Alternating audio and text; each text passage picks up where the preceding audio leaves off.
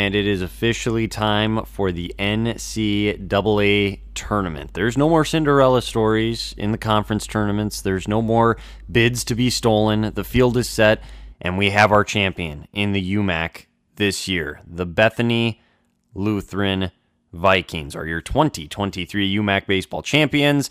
This is the Unlike Any Other, the UMAC podcast. Weimerl, Ryan Mitchell. What a tournament it was. What a season it has been. Ryan, it has come and gone. It was a weird stretch in Mankato. I mean, I'd say a couple days, but it was actually a little bit more than that for you.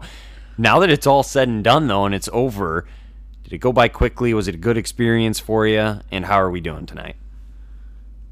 Doing better than I should, Wyatt, as we like to say from time to time. And no, I truly do mean that. Hope you're doing well also. And back to all your shenanigans in Crookston that we'll maybe bring up at some point, where you're watching sports that just aren't quite, I should say, at the level of NSIC baseball. I mean, it's close, but not there. I mean, do you want me to allude to the fact that I just watched 2 softball games today and they got outscored 36-2? Because I mean, that's what I went back to. I went from watching Division II baseball to that today. So yeah, we're back in the homeland, I guess, for now. But anyways. You feel for the Pirates. Somebody's got to be on that side of the coin, Wyatt, and it happens to be the Pirates. No. Somebody does not need to be on that side of the coin. It should never come to that. But anyways, that's a whole nother story. Like you said, I think I'm doing better than I deserve as well, though. And the field is set. It was a great tournament. A couple of games we can actually talk about that had some drama in them and were fun to watch. Not that the blowouts weren't fun to watch, but there's just not a lot we can dive into in those ones. So we actually had some games we can discuss here with a lot of talking points. And there's other big news in the UMAC as well that came out here either today or in the last 24 hours. So there's a lot going on with UMAC baseball here recently. So yeah, a lot to really chew on here tonight, and I'd say we just hop right into it. We're going to look at the NCAA tournament as a whole as well, and Bethany's draw like we promised we would, and we both think they got a decent draw as well, so there's a lot to be excited about if you're a UMAC baseball fan. But let's go back to the very origin of where we want to start tonight, which is that first game, the elimination game on Sunday between the Crown College Polars and the UW Superior Yellow Jackets. And what a game it was. Ryan, you had texted me once this one wrapped up and said that just made everything all worth it. It was great. I mean, it made up for a couple of the games that were not close, and you were clearly satisfied after watching what was a phenomenal game on Sunday morning. Yeah, I think that's what I told you. I said I'm now satisfied, and whatever happens from here happens, and I'm okay with it because, yeah, there were some games that were not so great, and then all the waiting too, Wyatt. I mean, yeah, it felt a lot more than a couple days. I'll be honest. It felt like I was there for a full week just because there was so much waiting around, and then you get this time, like we're going to start at 1, and then it gets to be 12:20. We're pushed back to 2, and then you think you're there. We're pushed back to 4, and then you get to 2:45. Actually, play's canceled for the day. You can leave. Yeah. Like, hey, I feel you, man. That happened to me as well, obviously, in Bismarck, so I know exactly how you feel. It's not fun by any means, but... No, we got it good, though, Wyatt, if that's the biggest problem that we have for sure, and we've talked about that in the past. But, no, I mean, with that ball game specifically, I didn't like it purely because, okay, I'm a baseball purist, and we need more pitching, Wyatt, and we need good defense, and we need the ball game to be a low score and tight at the end. All those things are good, and it helps to build drama, but it was so unexpected. I mean, you're on day 4 of the tournament, really day 3 of play, so it was the 4th day since they had gotten there, but some pitchers are more rested. Okay, but Matt Tappy wasn't, Wyatt. And we were speculating coming in it'd be a guy like Ben Welly. No, Coach Oaks and his staff says we're going to send the junior back out there. He's feeling good off of 1 day's rest when Friday night he had pitched 5 1/3 innings against Morris. And so you're questioning, can he give you 4 or 5? And then you hand it over to maybe Ryrod comes out of the bullpen, even though we thought they were trying to save him till later probably, or Harbaugh comes back out there, or then Welly comes in for Tappy. Tappy pitched the whole entire game, Wyatt. They lost. Remarkable. But tip of the cap to that guy for what he did, throwing frisbee after frisbee after frisbee after sweeper, whatever you want to call the pitch. He's throwing the same thing early and often. Splinker. Okay, I like that one. Is that actually Do UMC pitchers throw that? Did their coach talk about? Where'd you hear I remember that being on the show back when I was younger. There'd be like a splinker or a slurve, and you had all these just random pitches. So I have no idea what it is, but it sounds cool. So maybe that's the next thing, because I've joked about it this year actually, and hand up, like I had never heard of the term used in a professional broadcast, like for an MLB game, but I would just say sweeper.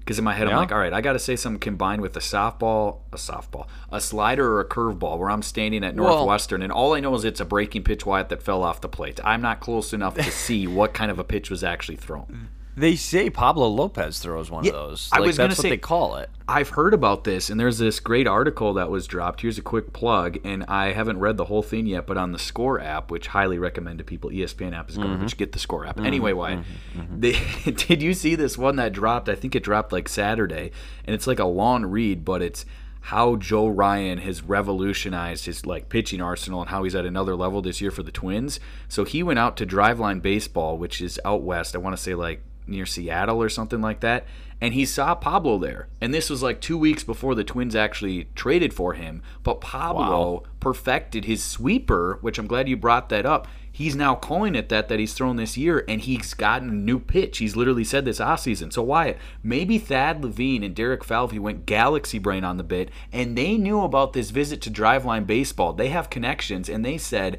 we're trading not just for the Pablo Lopez we've seen the last few years. We're trading for a guy who now has a sweeper, and it's going to be the best pitch in Major League Baseball. Was it a great trade? The angle I get out of that was that Joe Ryan went back and said, let's go trade for this guy. And next there thing you go. You know, he's the one that got him here. So as far as if it's a good trade or not, we're not going down that rabbit hole. Yeah, and Arise is tearing it up, but is pitching more important if you get a guy one every 5 days than just a leadoff hitter? We're not going to go down that rabbit hole. But yeah, I would highly recommend people find that on the Score about Joe Ryan. I got to finish reading that later. We'll have another Matt Tappy drop later on tonight, by the way. So stay tuned for that as far as what that's going to be. But, okay. All I was saying is tip of the cap to the guy. I know they lost the ball game, but he was unbelievable on short rest. But Wyatt, it was the other side of the coin, the dude who stole the show. Ryan Vondrasek. What a performance. It was easily the deepest he's gone all season long. Wyatt, he didn't go past 5 innings since 3 starts ago at the end of April against North Central. And the guy just keeps throwing and throwing and throwing and throwing in the biggest game of his career. I mean, he was dynamite. Yeah, no, absolutely. And JVD coming out of the pen was dynamite as well when he needed to be. So, I don't know, Crown somehow just pulled that out of nowhere and was able to hold Superior to 2 runs and win the game, so hats off to them. Did not see that coming by any means. And then you got on the offensive side of things, you get again, Howie Haddon's probably going to win Conference Player of the Year. You could very well argue, though, their best and most important player to that team was Seth Betts, though, from a lot of standpoints. And, he's the guy that comes across. He scored twice in that game, correct? I believe he had 2 of their 3 runs. Correct. So finding ways to get it done and lead. So, yeah, Crown, hats off to them for grinding and finding a way to win. I never expected them to be able to win a game that late in the tournament like they did 3-2.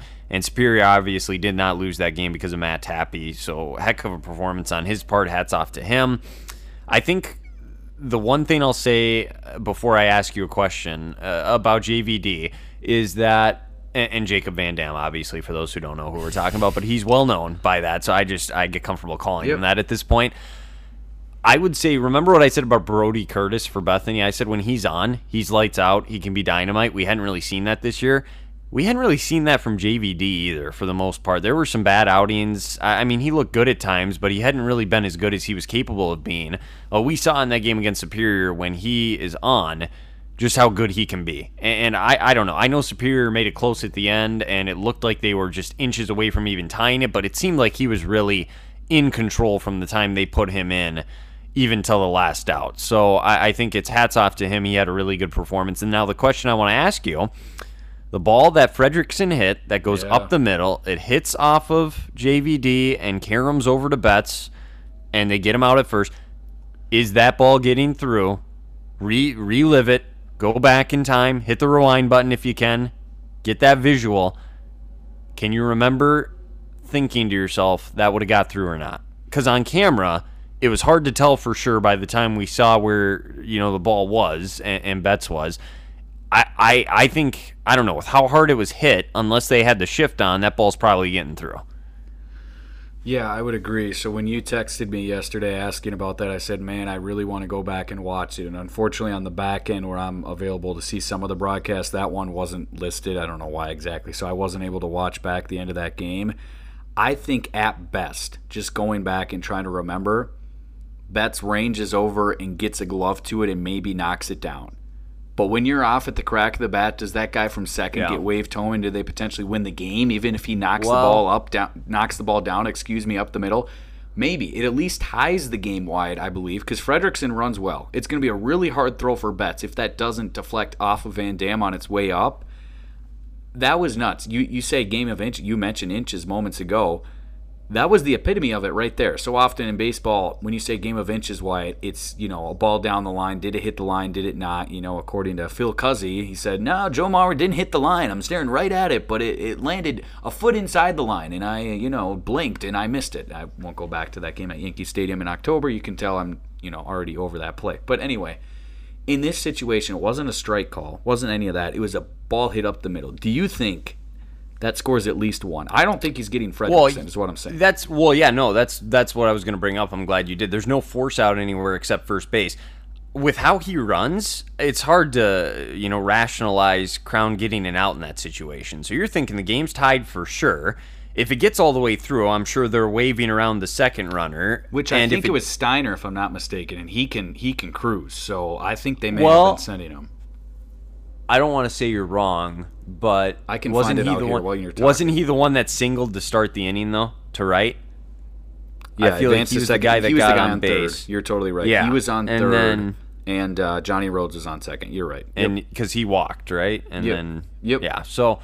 Well, regardless, if the ball gets through, they're probably sending him in that situation. And if it gets knocked down, like you said, depending on where it goes, you could maybe try to. But regardless, it's a tie game. So it's kind of a lucky break for Crown and an unfortunate break for Superior. Now, they'll look back on that game, and you'd be foolish if you're the Jackets to look at that one play. I mean, they had other opportunities to score some runs offensively, and there was other things they could have done. So I don't know. I mean, I'm sure that's going to be one that sticks with them. It's a tough way to end what was a historic season for them. I think I heard you say on the broadcast it's the first time they finished above 500 or something like that. Since 1975, and it was their first 20-win season in program history. Yep. Just insane what they were able to accomplish this year. I know they had higher aspirations, but I would say Coach Oakes is absolutely building something over there, and they're going to be fun to watch moving forward. So, what a game. There was actually some drama at the end for once. We got a great game, two good teams, and we were both wrong again. Crown proved us wrong again, Ryan. We picked Superior both times those two teams met here in the postseason, and Crown proved us wrong both times. And the Pullers beat them 2 out of 3 in the regular season as well. So maybe Crown just has Superior's number. I mean, that starts to become a question. It's like the Alabama-Georgia thing where it's like, well, Alabama keeps beating Georgia. They can't get over the hump. Maybe that's what Crown is to Superior at this point, because not only this year, but go back to last year and what happened. Some questions, though, moving forward with the future of Crown, and, you can look at some of their guys who are more experienced and guys like Betts who, he can't have another year. I don't think he can. He's listed as a graduate. A guy like Becker is as well, and then they got a bunch of seniors in that lineup, too, and I don't know where their eligibility is at. But, I'd be remiss, Wyatt, if I didn't mention, I feel like we were all robbed by only seeing Ryan Rodriguez pitch 6 innings in the weekend. And I know why they were saving him and waiting for him, but that's tough for him to go out that way. I mean, the guy who's probably going to be UMAC Pitcher of the Year, but I get it. That's the way it rolls, and guess what? The Robin to him being Batman, if you want to label him that, Matt Tappy was a pretty good Robin. I mean, you cannot fault at all, as we said before, what he did in this ball game, and I understand why they were saving Rodriguez for later on yesterday. Yeah, I mean, they were the best 1-2 all year, and again, that's why it's interesting, though, because Bethany was the best 1-2-3. They had the best 3 rotation, and I would still say Superior had the best 1-2. And then the rest of the teams were just kind of like there, I guess, as a pitching staff. I mean, I'm not trying to be disrespectful, but that's just kind of the reality. It was a big drop-off for the whole season. Yeah. The only asterisk you can have is Crown had a number 2 or 3 option, however you want to put it, because he pitched their third game at Vondrasek, who pitched the game of his life, honestly. Yeah, well, so here's the other question, because we can kind of transition into the championship game. As long as we're talking about pitching, Tyler Van Cise pitched in that game. What's going on with that, you think? Like, I know we weren't sure about his health all season, and then he gets a chance, though. So he hadn't pitched since the second week of April until he threw last week Sunday against Bethel in relief. So he clearly couldn't have been healthy, and they brought him in later on in the Bethany game in the championship contest. And so it had to just be his arm was not at a point where they could get more than an inning. And I guess maybe, hindsight's 20/20 is what you're alluding to, Wyatt, where you could have thrown him to start a game and see how far he could go. But they brought AVS in before even the ultimate game. They brought him in the penultimate situation where it's the 6th game and you got to win the 7th game if you can get it there. And then how about that? I mean, he wasn't pulled after one because, 3-0, showing bad signs. We got to get him out of there. I mean, that's, already a tough deficit to come back from. No, it had to be something going on with his arm was sore or something. I hope it's nothing too serious with him, and Aiden Volkspek's all right. That's what I mean by AVS. But that was bizarre too, Wyatt, that he started that final game but then was only able to go a single inning. Yeah, no, the whole thing, it's unique to say the least, and I don't know if we'll ever get answers to that, and so it is what it is. But I just thought that was interesting about the game itself. I mean, hats off to Bethany again. Got a really good performance out of their guy, and how nice must it be for Coach Craig and that coaching staff to go to a guy like Merton in the 3rd game of the weekend. I mean, that's ridiculous. I mean, that's just riches all around. You know what I mean? Like, just wealth, just spreading the wealth around. Like, just remarkable what they were able to do in that spot and have that confidence. Because, I mean, outside of one pitch, basically, he shut him down for the majority of the game. I mean, the only time was when Hatton hit the 3-run home run to right out in the porch. And, that made it interesting. I thought maybe we were going to have a little something there, which we did. That was fun. I like that. That added drama. Because I was talking on the broadcast, too. I'm like, he hasn't hit a home run all weekend. Why not now? And give him credit. He stepped up. It was interesting because he kind of I don't know if he was saying something as he got into the box for that at bat, but he was kind of looking at Merton, and then he hit the home run, and I don't know if you noticed, but he rounds first, kind of looked back at him a little bit on his way to second. And really? Had his little celebration at third where he stopped and, did his Fernando Tatis thing. And, that is what it is. I still think the best one I've seen is when we were in the regional playing Johns Hopkins and what's his name did the Euro step at second base. I gotta admit that was pretty swaggy. But was it the kid who got hurt after the first game? No, he was a swag. He was a stud too, though. Yeah. They talk about a team that was good. But speaking of Johns Hopkins, it looks like they're not the number 1 overall seed, but they're one of the favorites to go. One of the favorites to win the thing this year. But I don't know. But anyways, I mean, he had a little bit of swag, which I'm okay with. Pulled him within 2. I mean, that was really the only point in that game where it felt close or like something was going to happen. Do you agree? And then once Bethany extended it again, it just kind of felt like it was going to be the Vikings game. Totally, and it's just what we saw the whole day from the Crown offense, which is just bizarre when you look back at what they did on the championship Saturday a year ago, and what they did in 2 ball games out of the loser side to beat Superior. Obviously, totally different circumstances this year with the weather and pushing everything back, but we thought it was going to be their offense to carry them, Wyatt, and give them credit for winning a game when their offense wasn't really clicking at all throughout the day, and that has a lot to do with, obviously, Matt Tappy and Connor Merton. I'm not saying those guys are easy to face off against, but yeah, I mean, for Merton to do what he did, I know he got that run support late where it's, a 4-run cushion when you're going late into the ball game after. I mean, that Ben Hopper home run was huge just to let them breathe a little bit heading down the stretch. And how about it, Wyatt? I think personally it was a little refreshing. Maybe you'll disagree with this comment, but to have a championship game like that. And when you're there, I just like to call home runs. I mean, that's fun, right? And that's something you look back on and whatnot. But to have all the runs in the final game of the season in the UMAC be scored via the lawn ball, I found that refreshing. Or is that garbage? Because, one of our friends who's a teacher and goes by Mr. Bauman, he would say that's the most ridiculous comment I've ever heard. He actually thinks when you're coming up with a rally in a baseball game, it's better for the first guy to hit a double than a home run. It's I can't believe this just got brought up again because Bradley Spencer, who played for Northwestern for a while, some people might remember the name.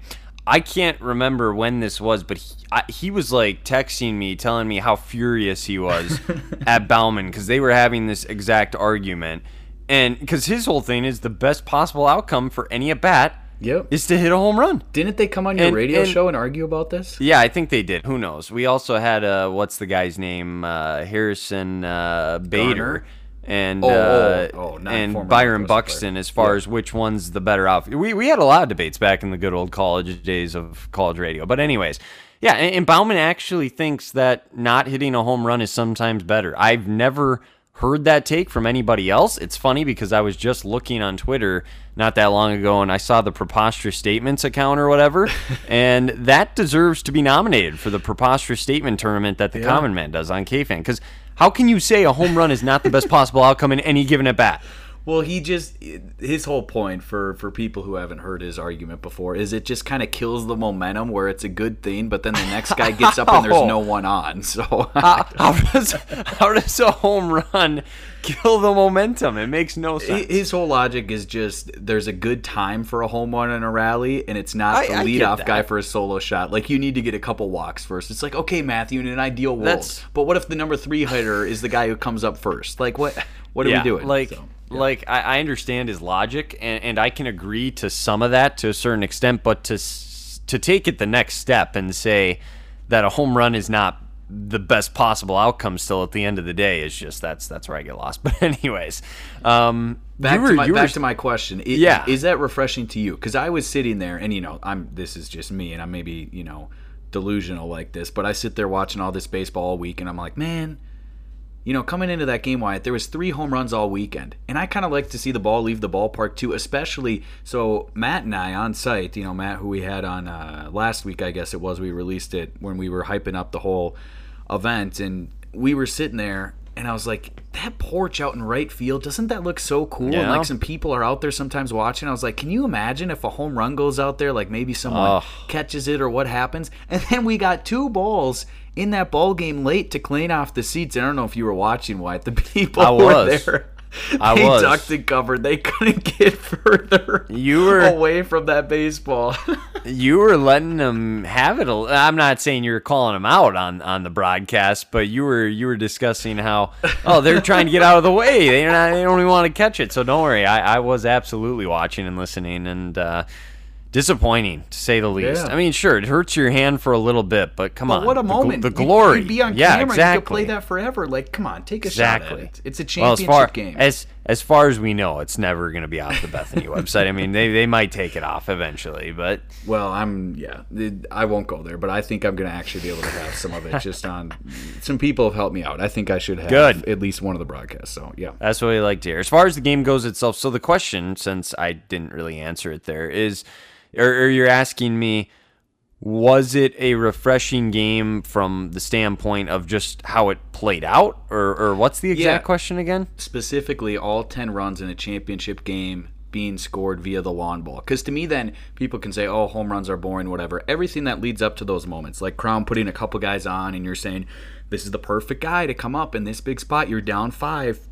But with one swing, when you only have a few hits all game, this could be a 2-run game. Or you go back to the start of the game and, every pitching staff trying to figure out how to approach Liam Peterson because you don't want him to get on the bases, and then he gets a hanger and just absolutely claims the thing. And that sets the tone for the rest of the ball game, beating up AVS early.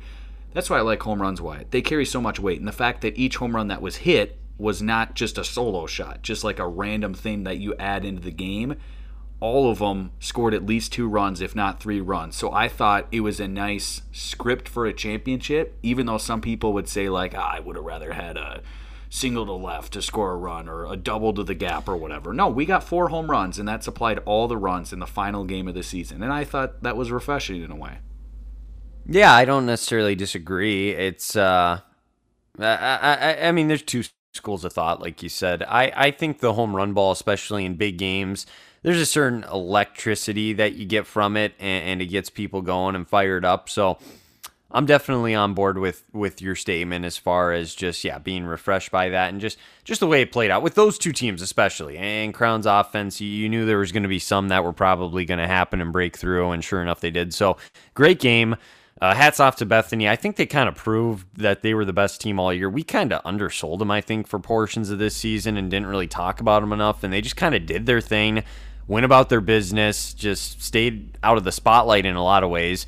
And then they got to the tournament and they just took care of business. And, it wasn't always the prettiest or the flashiest, but they found ways to get it done. And they'll be a scary team in the regional for that very reason. I don't think they are necessarily a huge matchup nightmare to anybody per se, or people are going to lose sleep over them, but they'll be a tough out. They will absolutely be a tough out, and if people do take that approach of looking past them, I think they could find themselves in trouble. They won't lose sleep, Wyatt, but they're also not going to get more than 6.5 hours of sleep. I mean, you're not sleeping a clean 8 or 9 hours before the ball game. I know this. If Coach Craig is anything like Coach Jones, they're probably watching film together, and Coach Jones is working overtime to make sure he's staying up. Which no longer, unfortunately, Wyatt. Goodbye to Coach Jones. He stepped down. That's true. That is true. We talked about this off the mic a while ago during basketball season. We're going to talk about that. And we'll get back to that. It's a good point. And since it got brought up naturally, that's fine. Oh, absolutely. But here's what Coach Craig and his staff did, Wyatt, though, all season long, before we move on to the NCAAs. They understand what we talk about so much. The art of fill in the blank for me. You're working up the mountain. Ryan. Art of peaking. Ryan. They know the art of peaking. There we go. They said, we're not going to play our best, put everything together with our 3 starters, steal 19 bases through 2 games. And then, by the way, Wyatt, yesterday the run game wasn't working.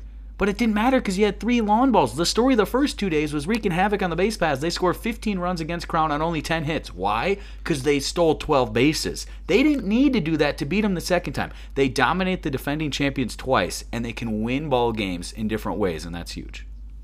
For how much we talked about peaking during basketball season, I don't think we ever brought it up during the baseball season. It's always on my mind. These coaches gotta find out the art of peaking. You don't want to be pushing too hard in Florida in March, Wyatt. I mean, it's basically just a have fun spring break trip. It doesn't even matter if you lose. It is funny you say that because Northwestern actually had a pretty good trip in Florida this year, and then things look what it did for them. And traditionally it doesn't go that well down there. But anyways, so are you saying that some teams like Superior did peak too early? Are you to dare say that? Because obviously they had their stretch where they were playing really well.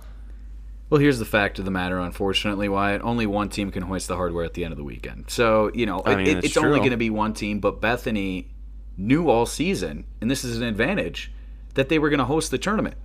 So Coach Craig is telling his team all year long, let's not get too high. Let's not win 5, 6, 8, 10 games in a row. That's unneeded. I mean, if it happens, fine, but we don't really want that, guys, just so you know. This is the date that we're pushing for.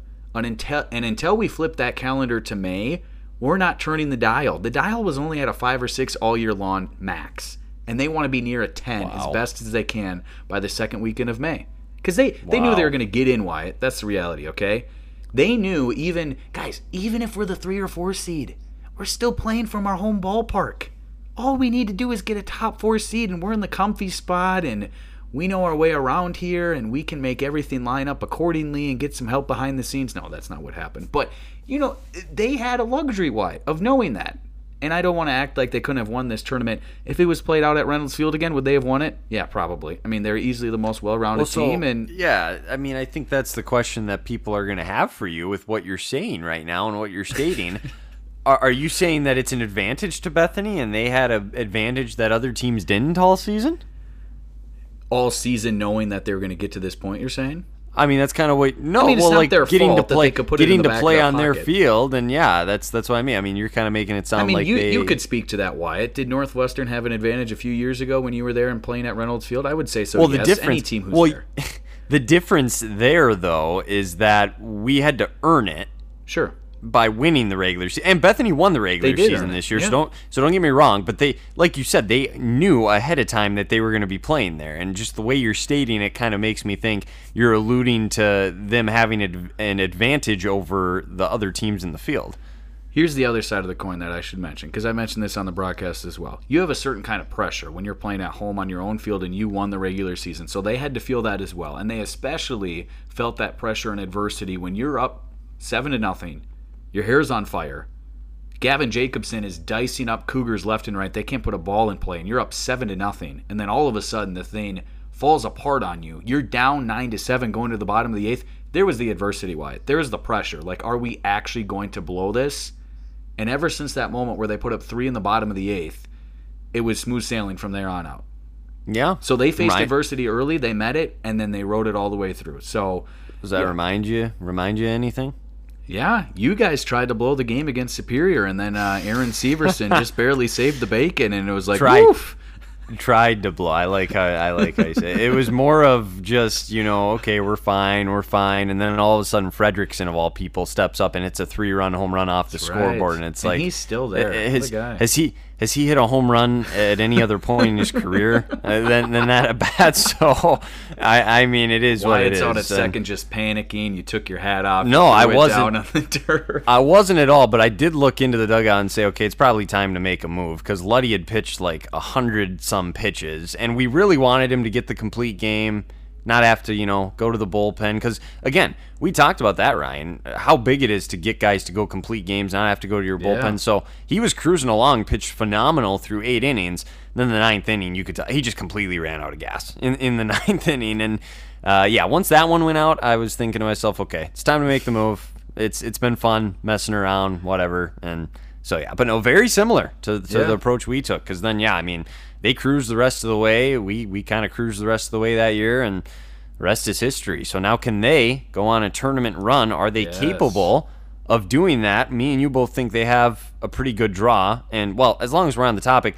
maybe not as good of a draw as some people. Apparently, there's regions of 2 teams, Ryan. How is this possible? There's 2 regions, I got to pull it up again, where for some odd reason, the selection committee says, we can't have it be this simple, or we're just going to mess it up or make it look goofy just for the sake of it. We're going to have 2 teams, or 2 pairings of teams, play each other in a best-of-5 series, and that's going to be the regional. I've never heard of anything so foolish before in my life. Why wouldn't we just put those teams together and they could be another pot of 4? Like, it doesn't make any sense. Wyatt, it is what it always is with NCAA Division III. Travel. They had to save on some travel expenses. You know what? Okay, so Penn State, Harrisburg, obviously we know where they're from. Salisbury, I'm pretty sure. That's out east too, right? Is out east. John Carroll, I'm pretty sure, is out east. Aurora Illinois. Is the only team, and they're in Illinois. They couldn't send them out east, Wyatt. It was an issue with the budget for the Aurora Spartans. That was. I'll start the GoFundMe if that's what it takes to get rid of this ridiculous format. You can't. So you're saying those teams are lucky? Is that what you're saying? I don't know. It depends, because I don't know what they are as far as their strengths and their weaknesses and how good they truly are. I know this. Aurora is typically really good. Salisbury won back-to-back D3 titles. Penn State Harrisburg scores like 30 runs every other week, and you see the tweet on Twitter or whatever. And then John Carroll's always like a good school. Got beat by Superior in basketball. That's the only thing I think about. That's right. They were eating the country, and the Jackets beat them. Yep. That's why I remember them. But anyways, that's a whole nother can of worms. Why does everybody else have to play a double elimination thing of 4, and in this you get a series best 3 out of 5? It's just ridiculous. It makes no sense. But anyways, I mean, let's look at the bracket that Bethany's in, and me and you both kind of agree. All things considered, of all the possible locations they could have gone, seems somewhat favorable when you look at it. It could be a lot worse to have to go across to La Crosse and take them on, and you got Bethel in the region. Buena Vista's always solid, but to have Bethel in your region as a MIAC team that you're familiar with, La Crosse is the one, and I'm not trying to take a shot at La Crosse, but all things considered, when I look at the other ones, they're one of the weaker number 1 seeds, I would argue, in the whole thing. Bethany got a pretty favorable draw, I think, all things considered. Tell the folks, Wyatt, who beat UW La Crosse this season, for those who don't know. You remember that reference I made like way back at the beginning before we started spewing all this random crap at you the last 20 minutes? I do remember. I want you to share it, yeah. Matt Tappy. I said I was going to bring him up again. Guess what? Superior played these guys. What's La Crosse's mascot, by the way? Are they the Eagles or something? It looks like it's some kind of a bird. It's the Eagles. It is, because I remember they played Northwestern once in volleyball, and I'm like, I can't say the Eagles. That's unfortunate. It's the Eagles. It's not the Eagles. What was the Sea Hitchens or the Sea Sage Hens? The Sage Pomona Pitzer. Yeah. I'll never forget about the Sage Hens. But great mascot, the Donald Ducks. Yes. That is something.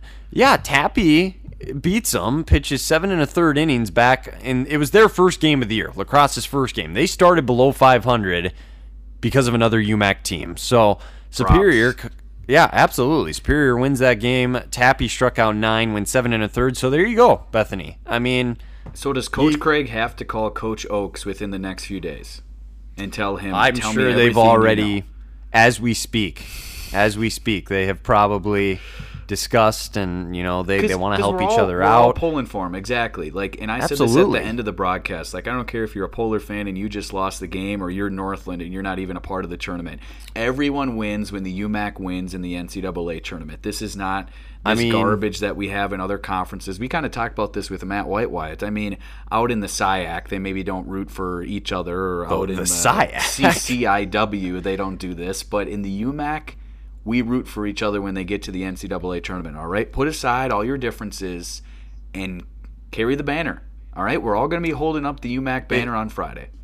I mean, I'm not going to speak for everybody, but I would hope that would be the case. I'll just leave it at that. I would hope everybody has that viewpoint and mindset. But yeah, no, I mean, so with that being the case, that's what we know about La Crosse to a certain extent. They also played Scholastica. They shut them out 7-0. So good riddance. Go to the MIAC. We're happy that you left. What's that saying though? That program is that's what I mean. Like, I would hope you could beat Scholastica at this point if you're La Crosse. So they get that taken care of. Bethel played them, which oddly enough, they're in their region, so that could be a potential rematch at some point between those two schools. Bethel fell to La Crosse 1-0. And then St. Mary's, they beat 9-4. So there's quite a few matchups. And St. Olaf and Augusta. Oh, wow. And Gustavus, not Augustus. Gustavus. So there's quite a bit of opponents here on the schedule that we can reference when looking at La Crosse. And yeah, I mean, kind of surprising that they're a 1. Now, granted, they took it to Whitewater twice in the conference tournament, who ended up getting left out of the field, which was a surprise, I know, to some. Wild. Yeah, and I think probably the way they lost those two games has something to do with it. But La Crosse, 31-9, they win the WIAC. Anytime you win the WIAC, you're going to be a solid team. I get that. But to be a 1 seed, and this is who you get if you're Bethany, I mean, all things considered, I think you got to like it to a certain extent, especially knowing that a UMAC team beat it was the first game of the year. It still beat this team, and, you have that in your back pocket going into this. You know what, Wyatt, is being overlooked as well? It's so close. It's 2.5 hours. You hook up with 14, and then you hook up with I-90, and bam, you're there. I mean, it's just a nice nap for the players on the bus, and then bam, you're there. You just zonk out, and then all of a sudden you wake up and you're rolling into campus. I mean, you don't have to get sore on the bus and have all these shenanigans stopping 3 times for food. I mean, Crown had to go all the way down to Missouri last year, and now Bethany is able to go to La Crosse. That's a benefit too, isn't it? I mean, they could sleep in their own beds if they wanted to and just bus it back. No, they're not going to do that, but it's within striking distance.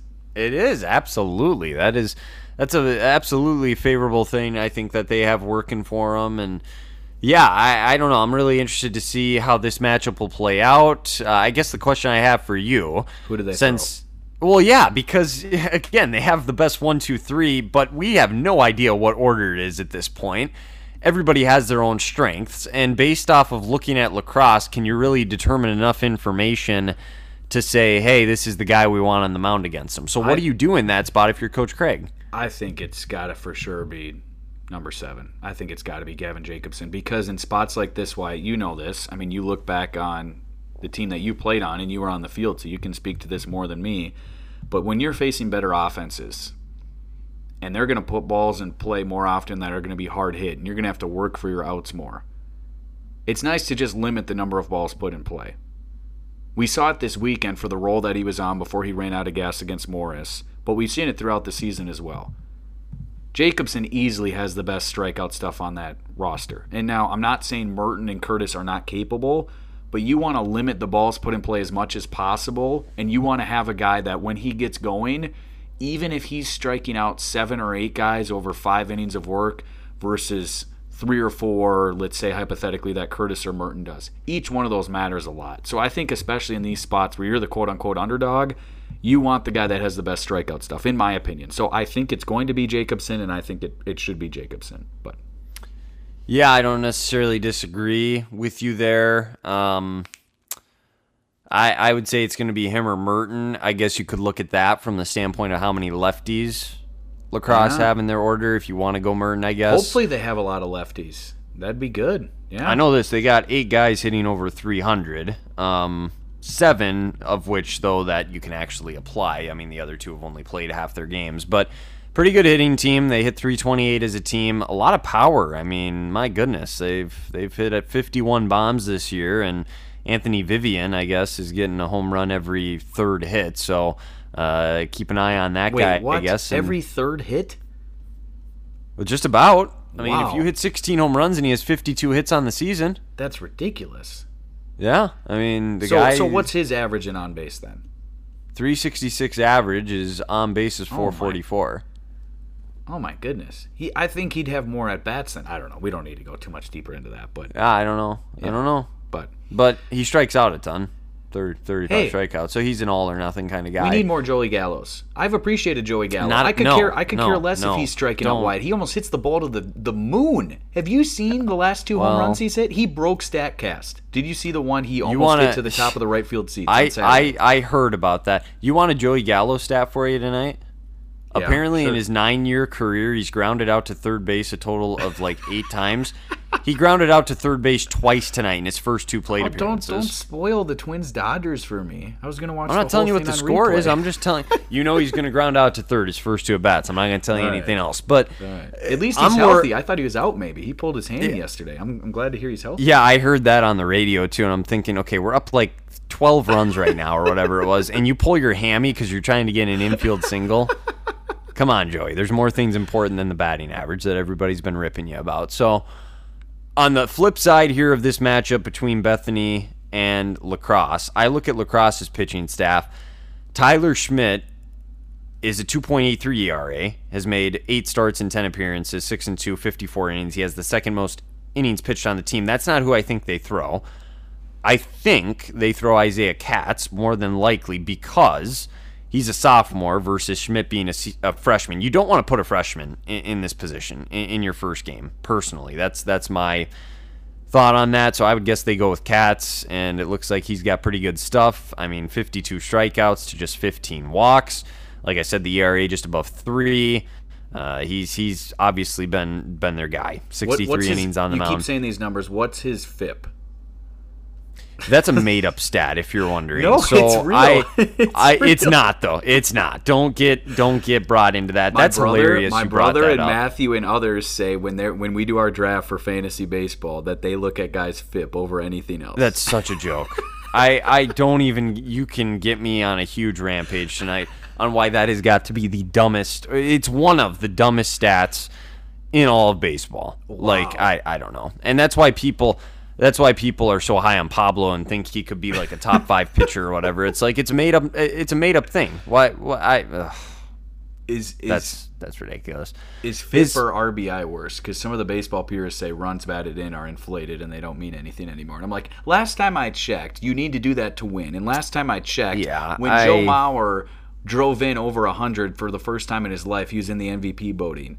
And every other ensuing year, when he only drove in 64 and he was just lifting the ball to left for 2 out meaningless singles with nobody on, it didn't matter. So I'd rather have a guy hit dingers, strike out more often, but pull the ball, than a guy who hits 50 batting points higher but doesn't hit anything out of the ballpark or into the gap. So I'll get off my rant. But let's just say this. To answer your question, his FIP is better than his ERA, which is 3.14. So we know much. Are you talking about the La Crosse guy now, or who are you talking about? Yeah. They have his FIP listed? No, they don't. I'm just saying we can by deduction know it's better than a 3.14 ERA. I was about to be super impressed. The La Crosse stats have if they have the resources to do that, then they need to look at how they're spending their money over there at that school. So he's probably more than likely going to be the guy. Like I said, they can hit some bombs. I don't know. This will be an interesting game. I think all things considered, though, it's a decent matchup. And I know they're going to go in there. They're not going to be intimidated. Coach Craig's been there so many times before. This is their third time in 5 years winning the title. So he's been there a lot recently. And I know he's got some experienced guys in that group. Yeah. They're going to believe they're just as good as anybody they're going to go up against. So I think that could be dangerous. Well, and I'm glad that you brought that up, Wyatt, because, we were able to get a conversation with him on the broadcast at the end of the ball game yesterday, and thankful for that. And, he touched on that, and I asked him, you guys have been now, like you said, this is your third time in the past 5 years, and there's a good group of seniors on this team, Wyatt, who was there in 2019, and he said we were kind of starstruck by the moment and everything and kind of overwhelmed by that before the game even started. He's like, I don't think that's going to be the case this time. Now, it is a number of years later for sure, but that carries some weight. I mean, you look back, you were part of that group for Northwestern, the veteran leadership, and you had underclassmen stud, obviously, that help as well, like Aaron Severson and Bryce Crabb and Owen Borma, just off the top of my head, for guys playing a huge role. But you got yourself and Simo and Carl and so many other guys who've been there for years and years. If you're going to win games in the NCAA tournament, Wide, I'll cut to the chase. You have to at least have a good chunk of seniors and veteran leadership of guys who are going to calm down things, because otherwise it's just too much to handle, right? And people may say we're overselling this, but it definitely means something, doesn't it? Yeah, it doesn't hurt. Now, look, that's kind of a mindset more than anything, regardless of what age you are. Like, some people just have that and others don't. But it doesn't hurt when you're senior and have that either. And like you said, it does calm down everybody else. And honestly, for us in our run that year, I mean, it took 1 or 2 games into the tournament. We had such a weird regional that year, so we had 6 teams in our regional. It was the year, and again, I don't know why, this is just another weird thing the NCAA decided to do that year for who knows why. They put 6 teams in a region, had 8 regions, and only 48 teams got in that year. So who knows what was behind that. But anyways, we had the 1 and the 2 seed because we were in the 3-4 matchup. We ended up being the last game on that first day. The 1 and the 2 seed lost in front of us in the first round. And I think more than anything, that just made us realize, hey, anything can happen here. We just watched the first 2 games in front of us and watched those guys, and nothing against them, but we feel like we're just as good, if not better, than those guys. And once you realize that, something clicks, and you just start playing your game, and you're good to go. So once Bethany gets the opportunity to realize that, now they won't because they're the first game. Yeah. They're going to have to figure it out like right away. They can't settle into this game. They don't get a chance to watch a game, anything like that, so they have that disadvantage. But if they can get that into their head initially right away, I think they're going to be just fine. You just have to understand it really isn't that much of a difference at this level, and they're right there. So yeah, it helps to have that senior leadership to kind of pass that message along and kind of lead the charge, if you will. And Bethany certainly has a lot of that. So there is something to be said about that. And a lot of guys, like you said, Ryan, and I'm glad Coach Craig brought that up, that maybe didn't feel that way the first time around, but now this time they're going to be ready for that. And this is what they've wanted to get back to. So it'll make things very compelling on that side of things for sure. Yeah, so you got Bethany versus La Crosse, and then you got the friends down the road, if you will, as we like to call them, Bethel University, versus Buena Vista in the following game. And, people will say, oh, you're just doing this because they're down the road and you guys have opinions about them. But Bethel's not one of the most impressive MIAC champions we've seen over the last 5-10 years, Wyatt. I mean, they had a great season, I get it, but we kind of looked through some of their results as well this year, and, maybe myself more so than you, but I'm like, well, this team wasn't so great, and they were right there with Bethel, and maybe they lost by a run or whatnot, but I don't know. I'm not acting like they're a walkover or anything, but it goes to the point of what we said. I think all things considered, you couldn't ask for a better draw if you're Bethany. Now, is this going to be a walk-in and they're going to be expected to win at least 2 games and maybe win the whole regional? No, that's not true, but it is double elimination, and we can't stress enough, Wyatt. We talked about it last year with Crown. We'll say it again now with Bethany. In my opinion, at least, I shouldn't speak for you, but just be in the game after 5 innings. If I'm going to play this hypothetical again with you, Wyatt, because I know you absolutely love when I do this, okay? Oh, yeah. If we have Bethany, let's say, down 4-1 after 5, and Lacrosse's starter is close to done. Like, he's not just absolutely dicing them up like there's some longer counts and whatnot. And you go to the 6th, and he's got maybe 1 or 2 more innings. Do you take that? I know the objective is to win the game, but the longer you hang in with the team who's hosting this event, they're the kings of the WIAC. They're supposed to run over and just step over lowly UMAC opponents. Like, I always want to ask these WIAC teams, Wyatt, and like when your brother was playing at Northwestern, like if you were to ask the UW Whitewater guys and Tyler Scott and all those other guys on the floor that night, what's your opinion of the UMAC? Like, what kind of look they would give you? Like, if you have like 3 heads, or like they don't think anything whatsoever of the UMAC. I'd like to ask that to like a Lacrosse. Their players. Yeah. Because their coaches aren't going to tell you anything, but their players, like, okay, what do you think of the UMAC? Go, quick fire. Because, hey, I'm not going to use the exact language that the D3 baseball guys said, but they mentioned this when they were recapping your guys' regional from a few years ago, and they say, honestly, every year we look up UMAC champion at whatever, throw them away, and they use some different language in that, but they're basically like, we don't consider them to be anything whatsoever. I think in some ways that could work in Bethany's advantage. And now I don't know if Lacrosse is going to do that exactly in this ball game, but back to my question, Wyatt, is that ridiculous to say they're within 3 runs after 5? Do you take that if you're Bethany? Yeah, I mean, again, the goal is to win the game, but like you said, you want to hang around as long as possible. So, I mean, depending on how it got to that point, if you're not hurting yourselves, like with errors or mistakes and you're within 3, then absolutely, I think you would take it. And you give yourself an opportunity to maybe steal the game late, let's just say. So the longer you keep it close, the more pressure it goes on the higher seed, and the better chance you have to create some madness. So absolutely. Are we going to predict? Is it that time for what is going to happen this weekend? Or do you want to lay out something before then? Or we just don't make a prediction because you don't like predictions? It's not that I don't like predictions. I don't like score predictions. You don't have to do a score if you don't want to. You don't have to be specific. I guess we can predict it. First things first. Have you found out, is this a turf facility, or is this? Have I found? You had all these good stats. Why haven't you found? I'm looking at Copeland Park right now. This does not look like turf. Copeland Park is also home. How about this, Wyatt? Back-to-back weekends for the Vikings.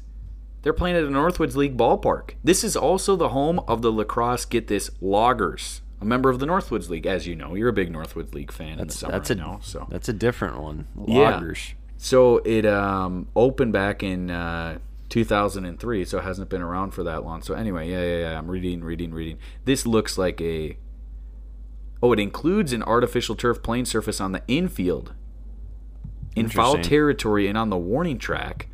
So it doesn't say outfield. So that means it's a turf infield, but the outfield is grass. Have you ever seen that before, Wyatt? Yeah. Okay. There's a few fields that do it that way. I think it's ridiculous too. Why not just keep it all the same? But you could pay for turf only for this section. Like, it's a Northwoods League park. It should be turf all around if they wanted it to be. Oh yeah, it's not a money thing. I don't think it's a money issue as to why they did it. Some people just like it that way. I don't know. So anyway, I only got one picture here, but it looks, it's got to be a pretty decent spot if it's a Northwoods park. So. Yeah, say with that what you may, and I cut you off there. I don't know if you're about to make a prediction for what Bethany will do this weekend. Yeah, I mean, it kind of makes me think of the UMAC tournament we just had where you got 4 teams. I think all 4 could possibly win the region. I really do. I'd maybe be a little surprised if Bethany is the one that comes out of it. It's hard to pick against the host team that's the number 1 seed. I know I said it was a great matchup and all that. I don't think there's a but this time, Ryan. I think I'm going to take Lacrosse. Close game. Here's the deal. When we did this during basketball season, you straight up said Bethany should win the game against whoever it was. And I said, let's pump the brakes on this a little bit. Hey, and if anyone's listening associated with that program, I stand by that. I don't feel like you guys played your best. You had too slow of a start, and you can never come back from it. Now, is that a part of it? Yes, but I still think they didn't play even their B plus A minus game. I thought they were a B at best, and they didn't really get going until later first half into the second half. So not to rehash that whole thing. But yeah, this is different. Why? This isn't a one-off single limb. It is double limb, so that helps. But obviously, you would like to get the first game if you can. Yeah, absolutely. It's tough to not when you think about it, if you don't, and then to come all the way back around. So I think I'm not going to give you a score prediction. It'll be a close game. I do think La Crosse wins it, though, and hopefully Bethany can get a game out of the region when it's all said and done, but I don't see them winning this region, and I don't see them beating La Crosse. I'm hopeful. I hope they prove me wrong and they can send us some hate mail, because that'd be the greatest thing in the world if they make a super regional and then they can even take it as yeah, absolutely. I would love that, because that means a UMAC team is going a long ways. Where can they send the hate mail? uaotheumac@gmail.com. Also, I was going to say I'm going to put my personal email out there. I just refrained and said that's maybe not the greatest idea, so I'm not going to do that. But I'll take La Crosse. Hopefully Bethany gets it done, though. I'm cheering for you. It's kind of like back when Duke played North Carolina in the Final Four, Coach K's last year, and you had told me, come on, they can do it. And I said, no, Duke's winning. Come on. I was still cheering for North Carolina in that game, and I was ecstatic when they won. But I thought Duke was going to win the whole time. That's kind of what I have going on here. Really? So Bethany has as good a chance as beating La Crosse as Carolina did against Coach K's? I like those odds. So who's the Caleb Love on Bethany Lutheran? Who's the Caleb Love who could make the big shot down the stretch? Quite a comparison. I mean, a guy like Liam Peterson sticks out. Oh, okay. I don't know. The soccer star. I like it. You're a soccer guy. There we go. Baseball star. He's a baseball player that plays soccer, Ryan. That's how we're going to refer to him. If you ask him, it may be the revert. No, I'm making the decision for him, so there you go. That's fair. So are you going to tell me, are they going to win then the Elim game against the loser of Bethel versus Buena Vista? I said I hope they can get one. Will they? I don't know. I don't think so. I hope so. So you're not going to go on the record and say they're going to win a game? Look, this is a UMAC podcast. I'm not as much of a UMAC homer as you is in that extent. I still call it how I see it. Like, I guarantee you're going to tell me they're going to win at least one game this weekend, and you're probably going to come out and say they should win the whole thing. I'm not that ridiculous. Even if I said they're going to win the whole thing, I would never say they should. Like, all right, fair enough. I feel like I have more of a grasp on basketball, especially. Look, Wyatt, here's the deal. I was able to see them in person earlier this year at Northwestern, where I was, felt like 1,000 feet away on that day when it was raining sideways and it was just awful outside. But anyway, so that's kind of in person. This was really the only close-up experience of seeing them, and getting them to see them for multiple games, obviously that helped, but I don't want to pretend to know nearly as much about them as maybe some basketball teams I feel like I've had a better grasp on in the past. So you're not picking them to win any games, which is unfortunate, and not just because we're a UMAC pod, but it's just sad to hear. So if I told you how many games they're going to win this weekend without telling you how exactly it's going to go down, is that a cop-out? Do I have to tell you exactly how it's going to happen? Well, I thought we were predicting the first game, that's fair. So here's the deal. Okay?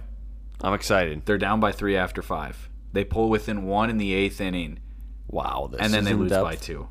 Wow. In the first game. I'm going to say they lose 6-4. All right? But it's a really, really close game. They win the second game. And you know what? I'm going to straight up say it. I hope it's Bethel. Because then what can you and I say? UMAC over Mayak. Yes, and we can hold that forever. And no one from the Mayak can say, well, it wasn't really that much of a meaningful game. We didn't play all our guys. We didn't care about it. No, it'd be an elimination game to end your season in the NCAA tournament. So there can be no backing out and saying it wasn't a legitimate result. Nothing against Buena Vista University. In fact, I hope they beat Bethel for that reason if Bethany loses. Now, if Bethany wins, I sure hope it's Bethany versus Bethel to be in the catbird seat. No matter what, Wyatt, if we get Bethany versus Bethel, everybody wins in the UMAC at least, because we get a matchup with a Mayak team. That's what we want. Well, we win until they don't win the game, and then there's the opportunity. Really but you can't win. You can't win in that situation without getting the opportunity. So I want that opportunity. I'm saying the Beavers are being slept on, Wyatt. Beavers aren't getting a lot of love and a lot of credit from beautiful Buena Vista, Iowa. Okay, they are going to win the game against Bethel, and then Bethany is going to beat Bethel. And then they will see, would they face then the loser of La Crosse versus Buena Vista, correct? At that point, yeah. So then they could see the Beavers or they could see La Crosse again. I'm going to say they win one game, but they are going to lose by no more than 3 runs in their 2 losses. These are going to be tight ball games. They're going to be must-watch. It's kind of sad. Why is it sad? Like if they're that heartbreaking. You wish they would just lose by 8 runs. Just to think how close. No, I don't wish. I'm just saying from their point of view, they're going to have to think about how close they were to actually, But that's how it goes. That's how it goes down a lot of times. And then they would carry the banner well. All right. So here's a message to Bethany supporters, players, coaches who are listening to this. Carry the banner with pride. All right. First and foremost for your school. I'm totally agree with that. But then you're carrying the UMAC banner as well. All right. So carry it with pride. Represent well. And hey, in the not too distant past, and one of these guys who you've heard talk a lot tonight, the guy who's more intelligent and has great thoughts about FIP, he was on the field for a team that won. How many of you guys win? You beat Misericordia twice. You beat St. Mary's. You were there. I mean, you should. I'm trying to count it. I'm trying to count it up in my head. You guys won 3 games, correct? We won 3 games, correct. And unfortunately, you lost 2, and that means that in the double elimination, you're eliminated. You didn't win it. Yeah, I mean, if it was triple elimination, I think we could have got them, but they only let us play. But the game would have been played on Wednesday, so maybe if we could have been put in one of those regions of just 2 teams, we could have made the World Series. But whatever. I just was looking at the bracket. That's the dumbest. It's still the dumbest thing. I look at the bracket and they're like kind of off on their own. It's just so stupid. But anyways. Anyway, yeah, so I think they get 1 win, and their weekend ends, but 3 games in, and they can hold their heads high, and I'm looking forward to watching these, White. Do you have a way on Friday at 11 a.m. while you're doing your other job, going down the stretch? I mean, here's the joke. What are they going to do, fire you? Come on. Yeah, I mean, they can't because I'm leaving soon, so they can't. Well, they could, but I mean, at that point, it's like, what? It'd be more of a bother to them to do that. It would actually be worse on their part. So, anyway, what I was saying is, can you have this at least up in the background in a studio or something? 11 a.m. is, trust me, it's 11 a.m. is a busy time. There's not a lot of busy times in my day. At 1:30 when the game's in the 8th inning and it's nail-biting time. Yeah, from like 12 o'clock to like 2 on my radio shift that I do on the air, that's not a busy time. That's where I'm just literally sitting back playing music at that point. And throwing in a score update here and there and say, hey, and for you who are following and want to know, out in the cross. baseball. Yeah, absolutely. Absolutely. I'll make sure to get on top of that, and people will be covered. So there you go. Put the golf PGA Championship at Oak Hill on one TV, put this on the other. What a viewing option later this week. It's perfect. You're D3 a big baseball tournament. You're a big multiple screens guy.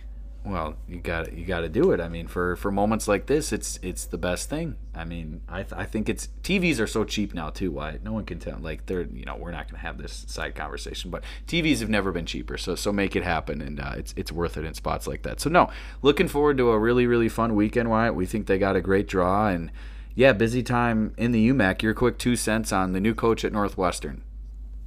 They made on a scale of 1 to 10. How do you rate the hire? I'm going to put you in a tough spot. I mean, they made the right hire. I think it's a 10. You're not going to give me a number. 10. You said 10. I don't give out 10s, remember? This is what's a 10. The number? This is a 10. Wow. It is. Did you hear that, Jacob? Did you hear that, Jacob? You are a 10, according to Wyatt Morrell. Hey, someone who knows him is listening. Someone who knows him is listening. Well, absolutely. Absolutely. Well, we talk, pretty regularly. So I've said for a while now that he should be the one that gets the job. And Jesse Eicham is the right hire for that position. I think he'll do great things in Northwestern. And, it would have been great if Coach Heap could stay forever. But obviously at some point he's got to go. Everybody has to retire at some point and move on. And, it's just remarkable to think he'd been there for almost 3 decades. So as the head coach, I should say. But yeah, I think they made the right hire. This is the guy for the job. Everybody backs it. The players are excited about it, it sounds like. So excited to see where Northwestern baseball goes. And those are kind of my 2 cents on that. It's a 10. Good. I appreciate the 2 cents. We need more 2 cents in life. So, yeah, it's a busy time in the UMAC. He's joining, and rumor is, they're going to lock up Coach Oakes, and they're going to give him a pay raise just to keep him around with what you were talking about earlier. So there's a lot of movement and maybe some new guys into new roles by the time we get to next year. So Yeah. This is an interesting time in the UMAC, Wyatt. The Coach Oaks thing isn't going to be like a PJ Fleck thing where they just keep like signing him for 1 year and then the next year they sign him for another year. Oh, you just can't let us finish without ripping PJ. You just every other episode, it's in your contract. Speaking of contracts, to say something mean about PJ Fleck. So, and I do my job well. I'm not out here knocking Kirby Smart. All right, so I could say things about Mark Few that I haven't. So. Yeah, well, everybody makes the same joke about the one thing, and it's like, okay, that's great and whatever. But come up with some new material for crying out loud. Yep, no, is what it is. Whatever. Yeah, it's a great time of year, folks. Soak it in, as Wyatt mentioned earlier. UAOtheumac@gmail.com. We'd love to hear from you on literally anything. We're going to be talking as long as Bethany's still playing, Wyatt. Here's the reality: if they win this regional. And they point at you and they say, you doubted us, and you doubted us, and you, and you, and you, in your face. We will eat that crow happily, and then we're going to keep talking about them, Wyatt, correct? Or am I speaking out of turn? If Bethany wins this regional, we're going to continue this pod for another week and talking about their matchup in the super regionals, where it will be just 2 teams. And they will just be that close to making that trip of a lifetime to the one, the only Cedar Rapids, Iowa. Yes. Okay, good. We have. I don't. Yeah, I don't. No, we're not continuing that. Well, yeah, I don't. I don't know what else you want me to say other than yes, we will absolutely continue to talk about them. I mean, that would not be very good. It'd be a bad look for us if we didn't. So we will absolutely celebrate any UMAC team that goes and makes a deep run in a NCAA tournament. So I dropped the email. You can reach out to us on Twitter as well. Give us a follow if you have not yet, at UAO the UMAC, or at unlike any other. Well, you can search unlike any other the UMAC, I should say. DMs are open as always. You can slide into those. Final question for you, Wyatt. Yeah. The question that everyone's asking: did Aiden Russell do with the baseball what Anthony Rizzo did out in Cleveland on that November night in 2016? Where is the ball? That's what everyone wants to know. That is what everybody wants to know, because like you had said on the live stream, you can't really tell for sure what he does, and at that point, the next time you see him, I mean, who knows where the ball is? So if anybody knows, like close to the program that's listening, can you let us know? I'm curious where the ball ended up, because that's a big deal. And you regret it to this day. Yeah, you lose sleep over it to this day. Yeah. Well, no, it's just funny because I don't know if I thought it would never actually happen that way. So I had always told you, I'm like, you put the ball in your pocket. You make the final out, put the ball in your pocket. It's easier for like the first baseman, let's say, because he's expecting a ground ball.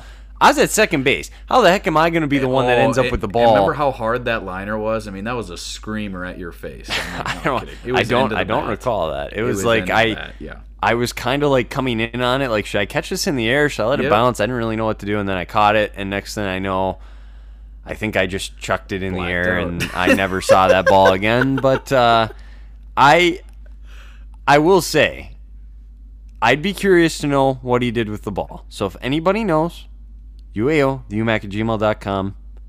I think the best way to do it is to just put it in your pocket, keep it for safekeeping. Hey, here's the deal. Once the game's over, that ball is free game at that point. So if you can be the one that ends up with it, I mean, why not, right? Yeah. Best way to secure it is to stick that thing in your pocket, and you make sure you hang on to that thing and it's yours. And that's absolutely something you would cherish the rest of your life. So yeah, I'd be curious to know what he did with it. That's for sure. Yeah, hopefully they can have a moment like that again, Wyatt, later on in this tournament. And, Ben Hopper getting the ball to finish a game where they're all going to throw their gloves in the air and go delirious. I appreciated that. To be honest, I was rooting for it to be a third time that inning, a ground ball to short. So I was very appreciative of that. Not that a line out to second is bad, but just, everything that was sitting there, his name and the whole thing. I appreciated a ground ball to short. So hopefully they can have a moment like that later on this week. If you don't have any final thoughts, Wyatt, we can wrap this thing up. I guess the last thing I'll just quickly say, if Bethany does win this thing, they go to the Super Regional. Thing? Oh, okay, just this weekend. Okay. Well, if they win the whole thing, I mean, we will have to come up with something They really have to go downtown to Nicollet and have a parade and shut down part of Minneapolis. I mean, they got. I mean, seriously, that'd be like national news if Bethany ends up going and winning this thing. But what I was gonna say, if they win their like little pod, their region to get to the super regionals, since I've doubted them, and you have made sure people know that about me, and they're going to call me out and point at me. If that happens and people are upset, I'll give out my personal email on this pod, and people can send me. I might even give out my phone number, and I'll let people. You know, that's easy, where I'm at. If they, easy. I said maybe. I'm not locked into anything on that. We'll see how I'm feeling, but for sure the email, and we'll go from there. If they win this thing, so people will have their opportunity to roast me. Write hate mail. If some of it's a little over the line, you're not going to get a response. So just a heads up on that. Let's keep it civil. But we'll see what happens if we get to that point. How about that, folks? As if there wasn't already enough reason to watch beginning on Friday and throughout this weekend what's taking place out in lacrosse across the border. There's another reason to root for Bethany. We've given you a bunch of them for this weekend, but the whole UMAC is pulling for them. We like their odds. We'll wait and see what happens, but at the very least, at least in my opinion, it will be compelling baseball down to the wire in these ball games. So sit back and relax, get as much work done as you can throughout this week before we hit the end of the week so you can settle in without distractions for later on this week, and we're looking forward to it. What a year in Mankato, Wyatt. Making memories in Mankato. I mean, what a season for Viking athletics. I mean, soccer falls just a step shy, but basketball wins the tournament. At home, on campus, Bethany baseball does the same thing on their field, and hopefully they can keep on moving on and dancing in the NCAA tournament. They will be doing that later on this week, so we're pulling for them, and best of luck to the Vikings. I will stop rambling along because this is not entertaining to anyone, so feel free to reach out to us, as I mentioned earlier, and we'll be back to recap it all on Unlike Any Other, the UMAC.